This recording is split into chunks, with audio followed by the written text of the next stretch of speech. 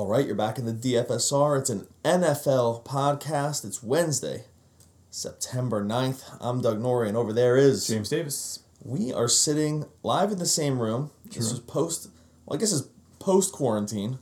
Still got our masks on. Still kind of... Well, don't have masks on. Still mini quarantine. Not to say we don't wear masks, but we just don't have them on right now. This is our... hedging like a Seinfeld episode. Yeah, I know. There's anything wrong with that. But... This is our first podcast back in about 5 months. Chris Dorrell and I did a couple of PGA podcasts in there, but for the most part, this is the first time we've really podcasted since really everything got shut down. But no better time to do it because we are on the eve of Week 1 in the NFL. It still feels a little weird that it's just, I don't know if it's because baseball is around baseball's always been around during this time. Basketball's still around, that it feels a little weird, like not like we're getting snuck up on. But does it seem, I guess nothing's normal now these days, but does it seem like football is, we're recording this Wednesday morning, is really at this point, 36 hours away? Yeah, I think the biggest thing is that there's been no preseason. There's been so little news. Like normally you're just inundated with this guy and that guy has a slight hamstring, whatever, and the access is so much less that we're just not really getting anything whatsoever. There's no buzz about this rookie who looks great in preseason or anything like that. So combine that with our attention being very heavily on basketball playoffs and baseball and hockey and all that other stuff. It definitely has been a surreal summer to try to also prepare for and execute on 4 sports at once. I think today, we're going to talk about cash game picks for Week 1 for the main slate. So we're not going to cover the Thursday night single game slate here, but or the Monday night games. We're going to focus on the main slate for Sunday cash games. I do think that our priorities, with that in mind, with what you said, our priorities are going to be around situations that we can feel very comfortable about. I think I'm often the person year to year that gets just enamored with the new situation. You're usually steadier about that. I love the rookies. True. I love the guy who's just moved over into the new team where maybe there's been targets vacated or something like that. Or like this, the big free agent splash or the big trade. There are a few situations like that going on in the NFL now, obviously. I think in general, though, this year, more than any other year, we're going to want to avoid those situations for cash. And if you're a week, you want to, roll big tournaments and you want to do some stacks and kind of take a flyer on some of these situations, 100%. But for cash, it just isn't going to make sense to try to be a week early on some of these situations. Because just year after year after year, it's proven that you just don't know what the relationship with certain players and quarterbacks to wide receivers are, what the coach's actual plans are with players, with free agents and guys that they've kind of taken or maybe they're taking flyers on. So I think this year more than any other year, we're gonna really want to hone in on. I think there's a few exceptions. Maybe you'll talk me out of them, but I do think that we're gonna focus our priorities on the situations. Is that like a fair way to just like kind of sum up? We're gonna go through position by position here, but like a way to sum up really where our mindset should be heading into cash games. Yeah, that's certainly how I feel. I think under the best circumstances, we've seen wide receivers are the main position that comes to mind for me. We've seen truly dynamic, deep ball threats, slot receivers of all stripes walk into new situations and sort of disappear. Odell Beckham comes to mind, and the list goes on and on and on. But to think that a rookie then would be a favorite to walk into training camp and just go march right out there and become a wide receiver 1 right off the rip, like it's just so unlikely. And it can happen, and you can probably get separation on it, although you oftentimes don't get as much separation as you want on the wide receiver rookie that everyone is buzzing about, right? So I don't see any reason to play those guys for Week 1 in any format. I won't be doing that. I think you can make a case for, I think the one exception I would say, well, there's 2. I think running backs, we've seen that running backs can just, walk off a Walmart parking lot and get 100 yards and a touchdown if the system around them is good. So I think if you're looking at a rushing game for a team that was already very solid and a running back walks into that situation, chances are good that he can perform. And I think there are some cases where a quarterback could do the same if they're walking into an offense with tools, and I'm sure we'll get to that as well. But I'm definitely not touching any wide receivers that are in new situations starting the season. Yeah, it's funny too because we have a situation where this is an absolute sort of masterclass of wide receivers that came out of the draft. And there were, and not to say rookie wide receivers can't do anything. Hollywood Brown had a great week one last year. DJ Chark, I believe, it was either Chark or Metcalf. One of those two guys had a big week one last year. So not to say that rookie wide receiver, and look, between like guys like Ruggs, Jared Jeudy, guys like this, there probably will be a game or two that are good. These guys are these are high profile, very big name rookie wide receivers. That being said, we're not going to really focus I'm so much. not confident that anyone knows which of those wide receivers is going to be great. So. That's fair enough. Okay, let's go. We'll go position by position here. We'll break down where we're kind of looking in cash. I think we're getting pretty close for our lineups. And by the way, when I talk about our lineups, you can go over to dfsr.com/membership to grab a free trial of our projection system that's going to cover you for all sports right now while it's all going on. Football, you sign up for football, but you also get basketball lineups, baseball, hockey. I think hockey is moving toward the playoffs or toward the end of the playoffs, but it's all covered under one system. So dfsr.com/membership will get you started there. Let's talk about quarterback. We have Mahomes and Watson on the Thursday slate, so we do knock off sort of the beginning of the top tier, but we have other guys here that I think we can consider. Lamar Jackson, still very expensive, but we started off with Russell Wilson. He's 8,400 on FanDuel, and he's just a little bit less on DraftKings. He's 7,000 on DraftKings.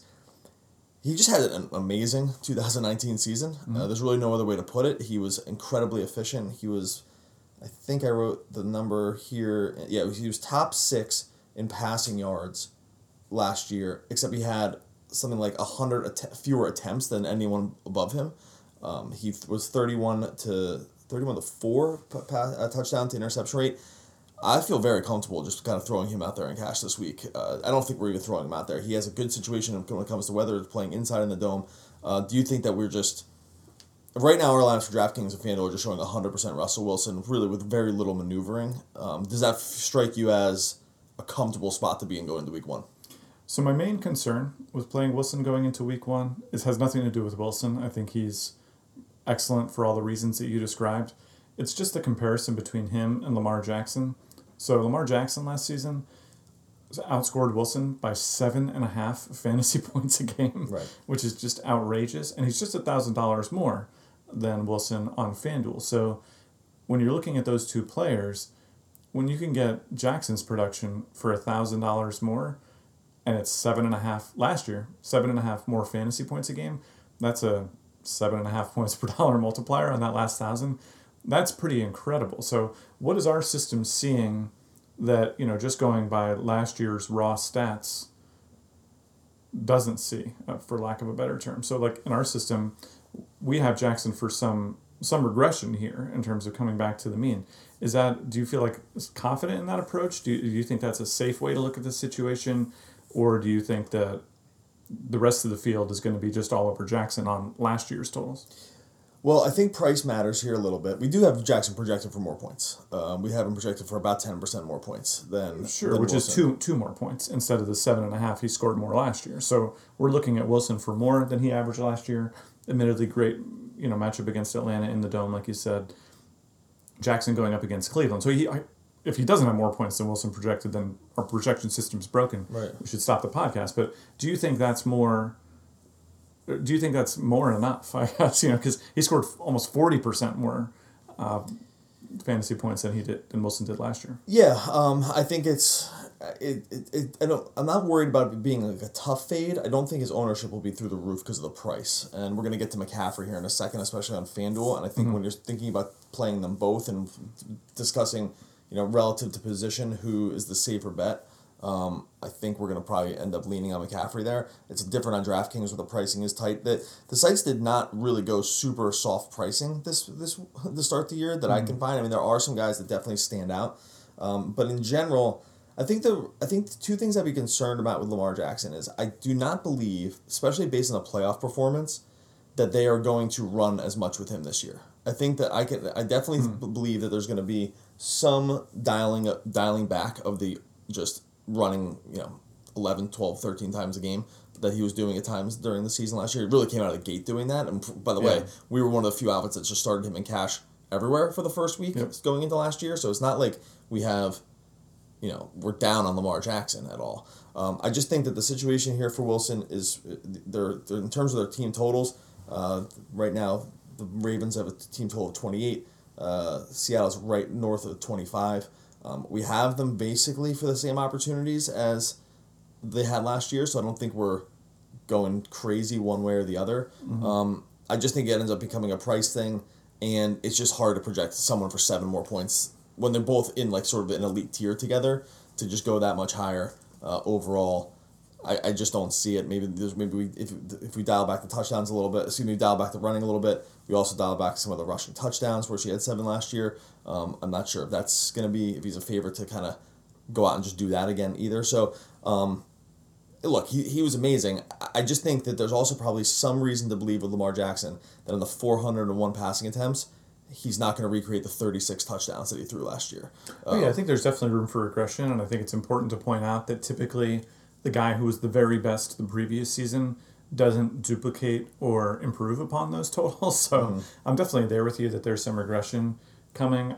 I guess looking at this right now, I'm not ready to just close the door and say it's going to definitely be Wilson over Jackson for me, because especially if the priority is picking between, say, Jackson and Christian McCaffrey, I also, looking at McCaffrey's price, he's 10,000, so he's 600 more than Jackson, and Jackson outscored him by 2.5 fantasy points a game last season, right? So I feel like all the arguments against Jackson kind of hold true for McCaffrey too, where, new quarterback, tough to improve upon being by far the best guy, which is what he did last year, tough to improve upon yarding everyone by 600 yards and on and on and on. So I don't know. If I had to pick one between them, and maybe you do the way the rest of the lineups shake out, I'm just not sure McCaffrey is the guy that I would lean towards, but oh really? But we'll get to McCaffrey in the running back section. But that's we could get there. I'm surprised to hear that, because this is fun FanDuel. I don't think it's the DraftKings pricing. It's very, very tough on this stuff. I don't think, but in terms of positional scarcity, I think that I'm just not confident. The more I look at Lamar Jackson's like just overall numbers, like he had 401 passing attempts and led the league in touchdowns. That's 200 fewer passing attempts than most other guys in this tier, and I don't believe it's realistic to keep up with that. Just with that even if he ran the same amount, just keeping up with the passing touchdowns on those numbers is basically going to be impossible. What's a good number of touchdowns for him in your expectation? On that number, like 26, 27. If you're just looking at just raw, just other quarterbacks, almost any other quarterback that lived in this range of passing attempts, right. That it would probably be more like in the 27 range. And if I'm being really bullish, maybe it's 30. So and even that seems, and by the way, because his passes are super efficient because of the way they run the thing. So it wasn't total luck. He's getting very good passing attempts because defenses just simply can't scheme against it. Although I will say another year of defenses worrying about scheming against him has almost always just caught up with quarterbacks too. Right. Okay, let's keep going. So we have just going down the list here. We wrote up Wilson. We wrote up also Carson Wentz. Wentz, another guy, not an under the radar guy, because he's definitely people. I think people are the jury's out whether he's like a superstar quarterback or not. Right. It's not that Carson Wentz is a pretty known commodity last year. Basically played with a high school group of wide receivers last year, especially at the end of the year. They could not keep a single guy healthy. He was throwing to Greg Ward, who played quarterback in college. This was where they were where they were at the end of the season last year, playing the double tight ends.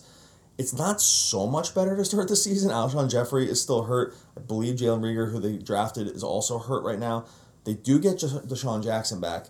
Wentz was still, even with problems around, and the problems is really putting it lightly, because again, this wide receiver group was so bad to end the season last year, still was 5th overall in touchdowns last year, had a really good touchdown interception rate among this top group, threw for a lot of yards, for over 4,000 yards. That ends up being in the top 10. But again, I can't really overstate or understate enough how bad the group he was throwing to. I feel pretty good. And by the way, talking about known situations, I feel pretty good about playing Wentz. I probably would go. I'm going to go Wilson over him, but you do get a little bit of a discount if you go down to Wentz. Wilson's 8,400 on FanDuel. Wentz is 7.7. I believe the number is somewhere around the same range on DraftKings. But where do you put? He's 7,000 less, or 700 less on DraftKings. Where do you put Wentz in this group? If you're kind of tiering this Sunday group of quarterbacks when we're just really going for safety. Right. So I think Wentz is just a cheaper version of Russell Wilson. You're going to get less production, but he's also less expensive. So I think you're doing fine. Like if you wind up with that much money left over at quarterback, I don't think Wentz is so much worse in terms of safety than Wilson is. The price is down. Like you said, he got it done throughout the year with a mix and match group of wide receivers. And that group is going to be pretty similar to what he's dealing with coming up this Sunday. It looks like Rager's going to miss week 1, but he'll have Deshaun Jackson, and they were incredible against this Washington team in week 1 last year, connecting on 8 or 9 targets for 154 yards and 2 touchdowns. Now, a year in the NFL can be an eternity. We'll have to see how Jackson looks when he actually straps the pads back on. But then he'll also have Arcega-Whiteside and Ward again, and he was pretty good at hooking up with those guys last year. So I think combine them, he's going to have Ertz. I believe Goddard's probable right now. So I think up and down, it'll be a pretty solid Eagles offense going up against the Washington football team, who has to just be demoralized based on the logo and the name and the lack of mascot. The mascot is themselves. I'm not exactly sure how that works, but I think that Wentz will be a high floor option, arguably not a huge ceiling. Yeah, so they're -5. The Eagles are -5 favorites right now. Not an overwhelming total, 23.75 implied points. Still one of the higher sets on the Sunday. Not crazy in terms of just for instance, the Seahawks have a 25.5 total against the Falcons, which I said I can't really overstate too. Like playing in just what are going to be perfect conditions inside the dome does matter a little bit for some of these guys. Our system is usually going to default to quarterbacks that run. They got to do a little bit of running at least. Wilson and Wentz, they don't do it to a crazy amount. Probably people think that Wilson runs a lot more than he does. He was only 6th overall in rushing yards last year. Wentz was like 10th. Really outside of the Lamar Jackson, Kyler Murray, Josh Allen group, there is a pretty big drop off at that point about quarterbacks who run. But overall, I think that both these guys strike me for their prices and their matchups as pretty safe. Now we did talk about guys that we don't want to really project for a new. Projecting for a new situation is always tough. I'm still kind of in the Teddy Bridgewater camp for cash here.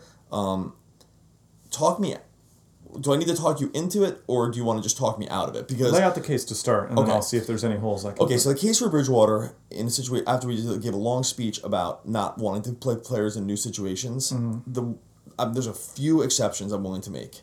One is quarterback in a new situation that has lots of weapons around him to start, because that is definitely the situation that Bridgewater is walking into this year. He's going to be he's the signal caller for the Panthers. He is got Christian McCaffrey, who is basically the best safety device that you have in the whole NFL. He has DJ Moore, who's proven to be a very good just target guy. DJ Moore had a lot of targets and pretty decent targets last year from total zeros at playing quarterback for them. Kyle Allen was absolutely terrible. And then they signed Robbie Anderson, too, to be a deep threat, in addition to having Curtis Samuel also. This strikes, and by the way, Teddy Bridgewater has a track record of very efficient passing. He was in a perfect situation in New Orleans, so yes. I don't want to overstate that part of it. Like, he had Michael Thomas and Kamara and guys like that, so it's easy to make your stats look pretty good. Not to say this group is on par with that, but he's not just walking into a situation where he's going to have to just handle the whole load. These are real guys that he's able to throw to. I know for us, like in terms of industry rankings, we're much higher on Bridgewater than the rest of the group. He's not a lock for cash games for us, but there's like 4 new situation guys that I'm willing to, or new situation / maybe coming off injury guys that I'm willing to be okay with, and Bridgewater's definitely one of them. So I don't mind being higher than the rest of the industry on Bridgewater. I think it's a bridge too far. Too far to put him in our cash game lineups, because I forced a laugh on that. No, you didn't. You were belly laughing, kind of quietly laughing. The listeners can't see you, but you were like quietly laughing, and then your laugh came out at the end. Also, you just didn't get it because you don't. I totally got it. You don't really get jokes, but Bridgewater last year, I think you incidentally kind of spelled out my concern with him, which is that it's really, really hard. Like, if you're trying to be efficient, to improve upon Alvin Kamara and Michael Thomas being kind of your 1-2, and McCaffrey is a class ahead of Kamara. There's no doubt about that. Michael Thomas is so far above whatever he's going to walk into here in Carolina that I think it's really, really hard to, it would be hard to overstate the impact that Michael Thomas has on opposing defenses. While Moore was a nice story, another guy that we rode last year to some pretty good success. He could be very, very good this season as well. He's just not a wide receiver one in the same way Michael Thomas is. Robbie Anderson, new situation, already very erratic performance. I mean, Robbie Anderson has had a poo-poo platter of quarterbacks himself, so it's really hard to know what he is. There's Curtis Samuel, but Samuel is very hit or miss as well. I'm not ready to give him and this is great tools label that I might give other people. I think McCaffrey is an absolutely great tool. If he can hook up with McCaffrey for, 10 catches or something, right off the bat, I'd feel great about it. I just don't know why I need to be a week early on it. I get that the price is really good, and maybe the price will come up if he's excellent. I don't think the price, so right now on FanDuel, he's $6,800 to Wentz's $7,700. I think if Bridgewater is better than Wentz, we can still get him for cheaper than Wentz next week, and I just don't see a reason to be a week early on it. I really like it for big tournaments, though, because I think there are worlds where that offense just goes off. McCaffrey catches his touchdowns rather than runs them in, and Bridgewater's so cheap that it lets you get a kind of a strange lineup that will give you good separation from the field and some really explosive big ticket guys at other positions. Yeah, that's really what he does. I think he offers a high floor, and the difference in his price is the difference of maybe a question mark around a running back, let's say, right, and almost surefire 20 plus touches guy, right? And we'll go to running backs now, because the problem with running backs is the guys you can absolutely bank on for getting 20 plus touches, carries plus targets at this point that list is pretty short. Yeah. And we'll go through this on game by game podcast tomorrow, but there's so many running back situations that some people just don't even know who they like. It's like, oh, Malcolm Brown's taking first team snaps, but we'll see, kind of things like that, or Jonathan Taylor might end up taking over the starting position in week 2, or these are like the kind of notes you're getting now, which are pure speculation. And then, not to mention just teams that stink. That's just going to be hard to roster running backs. You're a 6.5 point dog. We're not going to play your running back. At that point, once we kind of start even guys like Austin Eckler, who they're just not going to commit to running the ball 15 times a game. Yeah, but he was getting 10 targets a game. What I'm saying is the list of guys who are going to be down on the field for almost every down for their team in the running back position is really, really short. And when we're talking about cash games, that is we absolutely have to prioritize those guys, and so Bridgewater offers this chance to maybe. I'm not going to do it, but I don't think, because I think I'm pretty stuck on Wilson here, but. Once you start paying up at quarterback, you really you get into some more question marks. But let's start with McCaffrey. On FanDuel, I think that they didn't make the price high enough at this point to really make you worry about it, even at $10,000, just based on what he did last year. On DraftKings, like I said, it's a little different here on DraftKings because he's $10,000, but the $10,000 just in terms of percentage of salary cap means a lot more over there, and the pricing just tight all around. Mm-hmm. So I think we're probably going to end up fading it on DraftKings, but running it on FanDuel. But I mean, do I need to really spell out the case for McCaffrey here? He was just he had full many games worth more touches than the next highest running back last year, and kind of wasn't crazy unless you're just worried that he just the wheels totally come off because you're really just not supposed to touch the ball this many times. Other than that, I just don't really see I can't really make a good case to fade him because he's kind of just bulletproof in terms of how they use him. Yeah, I think the two arguments against it, and this is me just playing devil's advocate because he's obviously the best running back in the league for fantasy purposes, are one, he just touched the ball so much last year, and that's a lot of wear and tear on the body just to get tackled 28, 30 times a game. Running backs, especially, he's not exactly young at this point. Running backs getting older, getting tackled that many times is not great for you. And then the other argument, which I think is kind of strange, is that if the offense is more competent overall, that could hurt McCaffrey. Yeah. Because if you think about the Kyle Allen experience, Cam Newton while injured and all that stuff, the Panthers were really scraping, trying to figure out any way to move the chains, and McCaffrey represented that. So, towards the end of the season, he's catching 15 balls in the air.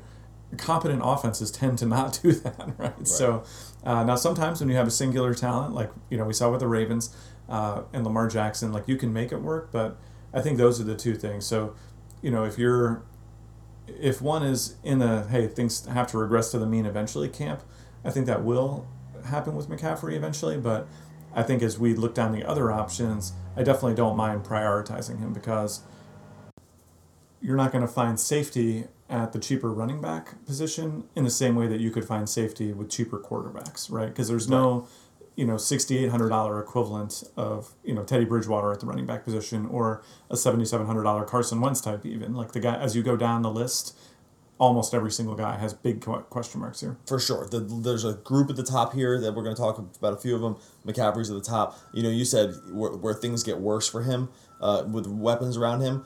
That's probably true. And then where maybe things get better for him are in the touchdowns. Because if he had 60 more touches than the next closest guy, which, again, it's like 3 good usage running back games. Right. and that was 60 more touches than he had more than Zeke. And he's still ranked 3rd in touchdowns last year because the offense was brutal outside of him. So I think where maybe we see a little drop off in the yards and the touches, we might just see an increase in the overall ability to get near the goal line, which seemed to be a problem for the Panthers last year. All right, other guys that I put in this group, we wrote up McCaffrey first. Like I said, I don't know if you're going to be able to get there on DraftKings, but I do think you're going to be able to get there on a guy like Josh Jacobs. And Jacobs is not a guy that we targeted a ton for DFS last year. He was very run heavy.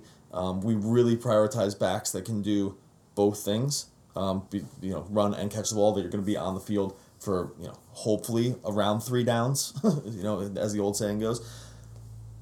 There is word, and I always take the training camp stuff with a grain of salt because almost never are coaches forthright about this stuff.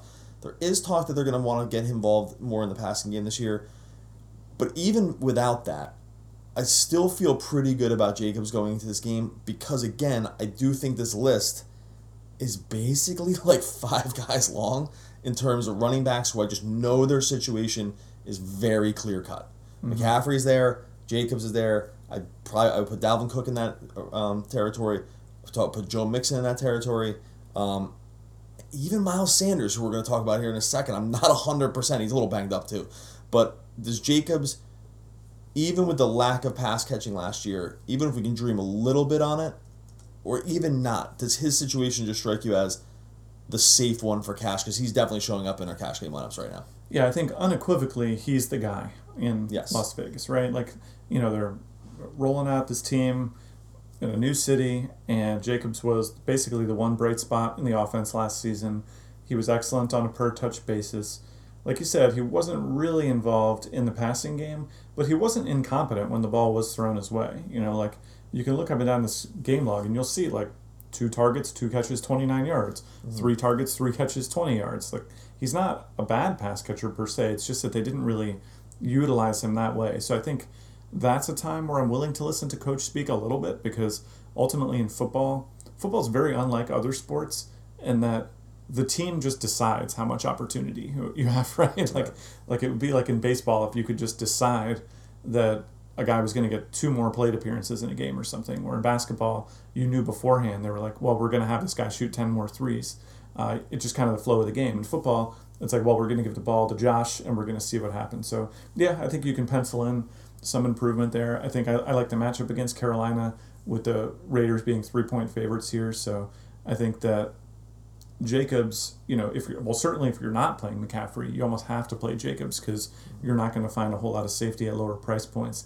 But either way, I think he's a solid play here. $6,800 on DraftKings feels like a great price. Although with the PPR, that gets a little dicier, but it does. And again, I can't overstate it enough that there's just these other situations are so dicey behind him.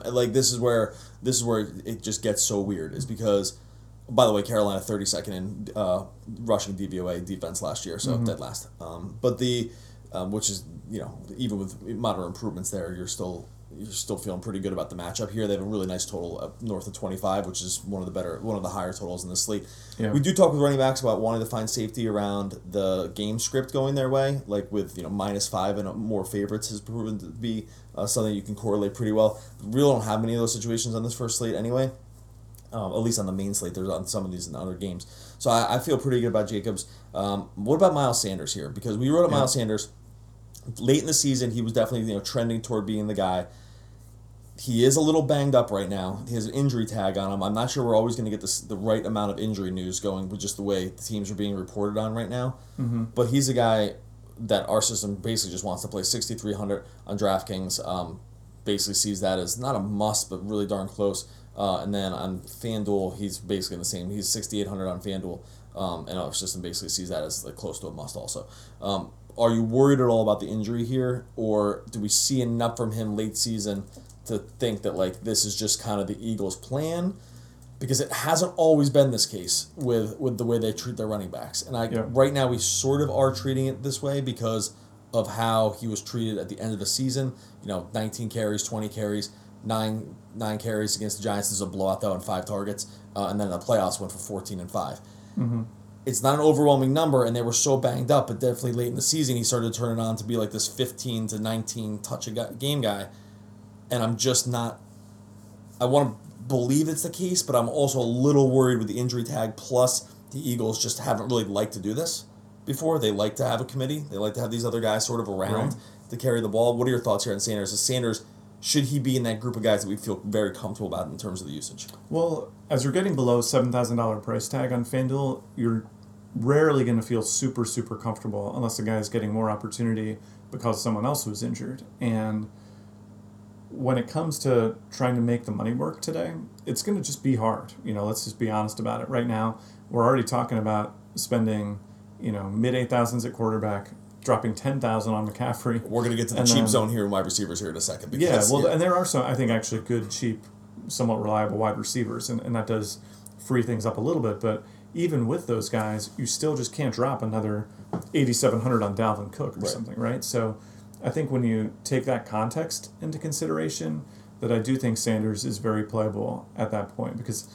I think that the floor for him, and this is again hoping that the hamstring isn't bad. The last published report on that was August 31st, which is an eternity when it comes to these mild sort of injuries. At that time too, he was still seen doing shadow drills in practice as well, so that led people to believe that it wasn't overly serious.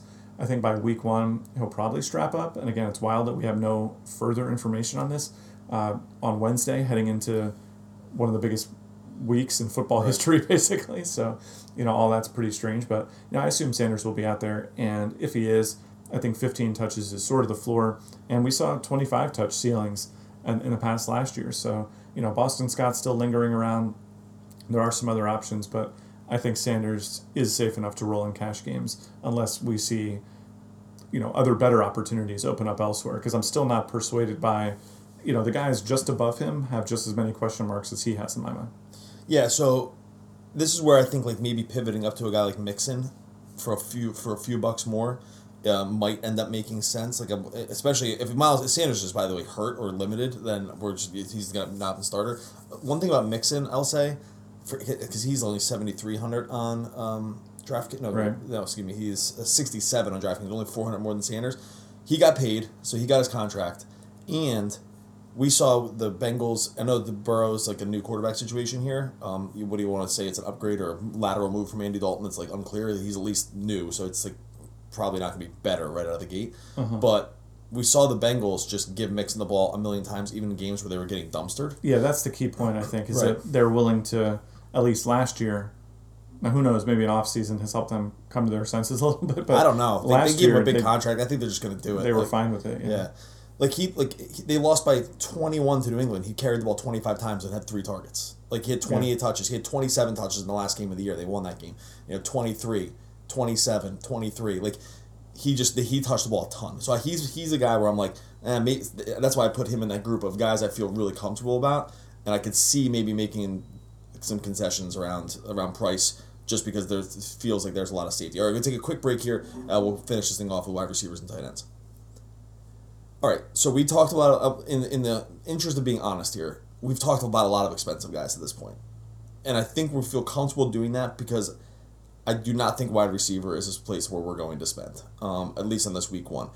You can't have all the good players. You can't have all first-round draft picks in your DFS lineup. It just doesn't work that way.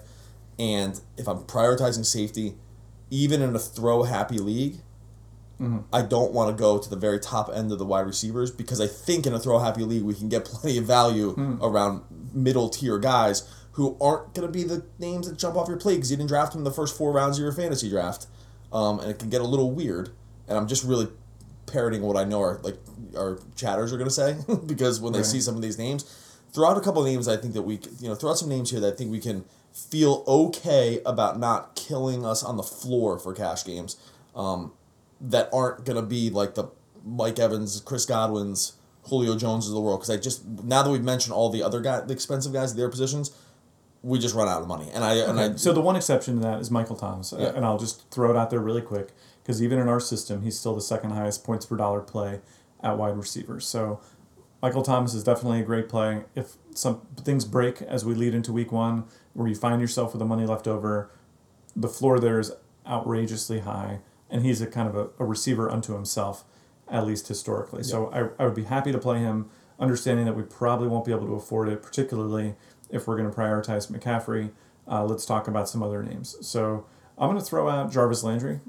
Jarvis Landry, walking into this season, I think just mispriced once again. I don't know why his price never really got pinned down to a point that feels fair to me. But last year, he led the high-flying Browns offense.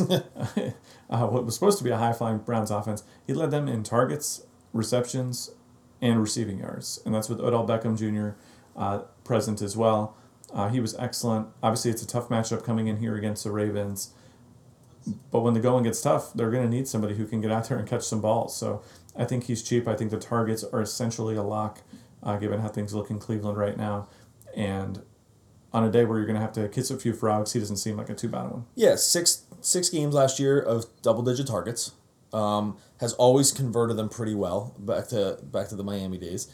I think that he gets kind of lost in this because he's sharing the field with Beckham, or lost in terms of name. But the guy just had like an excellent season. Yeah. And we're at this point we want to just take known targets.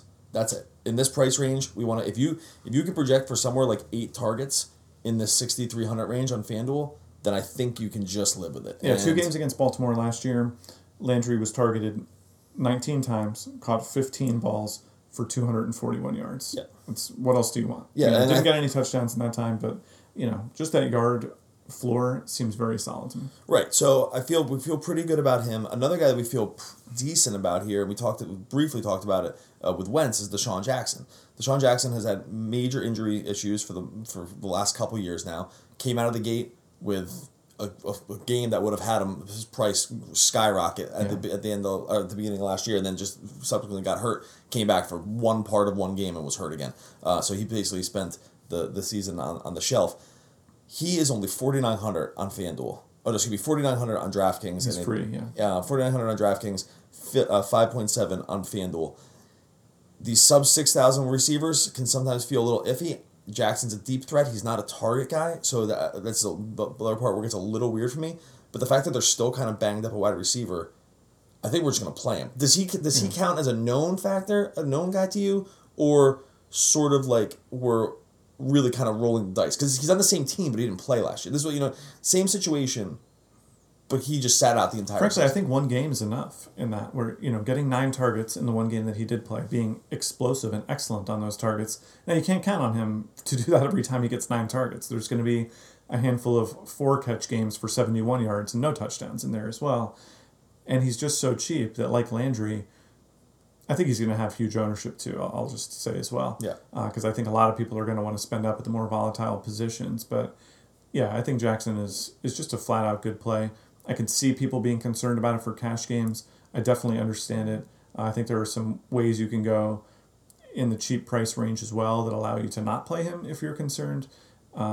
Honestly, if you knew he was going to be highly owned, that would feel kind of risky to me because he can just put up 30 fantasy points and then you lose automatically if he does that. And, Jackson has like 52% ownership or something. So, but yeah, I think he'll be highly owned. One guy you brought up, though, which I found to be an interesting call out, was Tyler Lockett, because he's not a guy that we really played in cash much at all last season, but his situation has changed up a little bit for the better. So do you want to break down a case for him? Well, Doug Baldwin retired, and that's really what it is. Doug Baldwin retired and left not an overwhelming amount of targets because he really wasn't the huge target guy at the end of the season. No, but just having him gone and having very stable quarterback play around, and Lockett had like 8, 9, 7 targets over the course of the season, at the end of the season, plus the playoffs last year. I know DK Metcalf is there. I don't think Metcalf is going to turn into a possession receiver at this point. He did have a couple double-digit target games, so maybe I'm wrong about that. Maybe Metcalf sees the increase here. Metcalf's also just more expensive. So the fact that you can get... Now, I know the Seahawks are always just want to run the ball a ton, even though they have this, like, Hall of Fame quarterback that they could make a case to just throw all the time, but they just don't seem to want to do that. That does kind of drive it down a little bit for Lockett, but the fact that he's still fairly... He's not really all that cheap on DraftKings, I'll say. Like, 6,500, I don't think I'm going to want to do it. But sub 7,000, like I said, I kind of put this cutoff point for FanDuel at, like, the 7,000 number, and Lockett just strikes me as a guy who could easily see 8 to 9 targets here. And that, to me, again, just ends up being good enough. And so is he going to win you a GPP? Probably not. I just don't. He doesn't really have that kind of upside game. Like, that's probably the more the Metcalf, downfield, touchdowns, pile up some yards kind of thing. I do think the targets around Lockett are safer than Metcalf's though. And at this point, that's kind of like I'm going for vanilla rather than rather than the whole Sunday in cash. And I think that like Lockett kind of fits the bill when it comes to that. Yeah, I like that take. You wrote in the article 24th in wide receiver targets last year.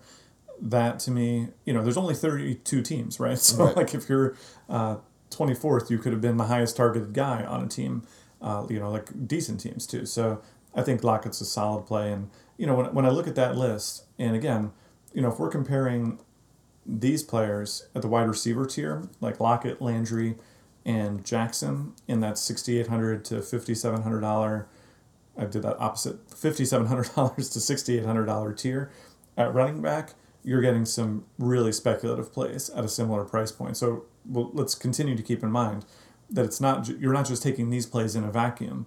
You're taking them in the context of what they afford you elsewhere.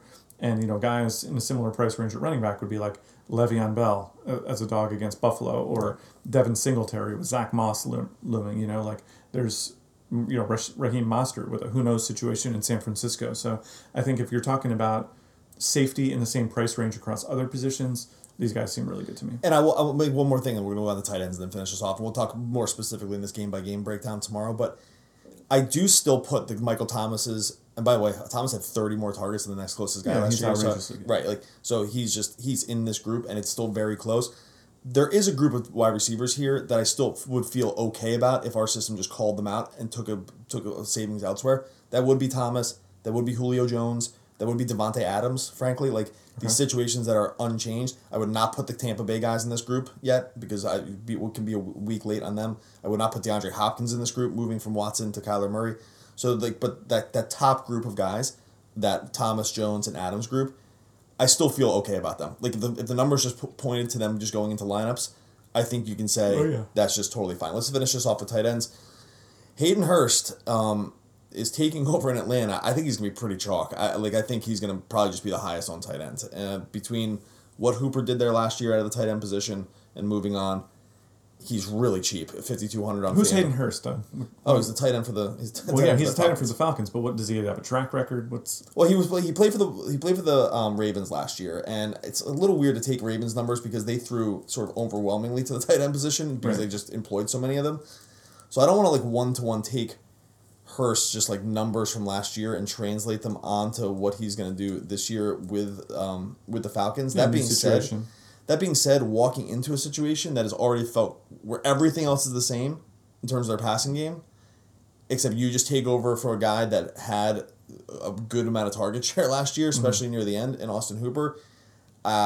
It's not going to be one-to-one, but if you think he's just a 6 target a game guy at a tight end, then he's just a play at these prices. Yeah, I think that's exactly the case, though, is that the Falcons, with essentially the same personnel everywhere else, they just ran a certain number of plays to tight ends last season, right? And with Hooper out of the picture, they could totally change up their offense and, take those plays out of the playbook or whatever, but chances are good they're just not going to do that. They brought Hurst in.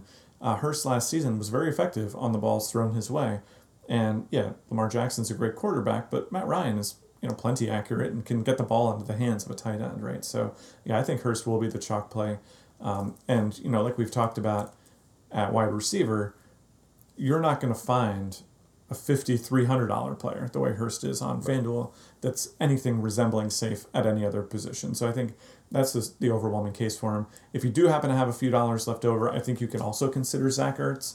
Of sort of the big three tight ends on this slate, which I would say are Kittle, Andrews, and Ertz. And, that's how they line up in terms of overall projected points in our system.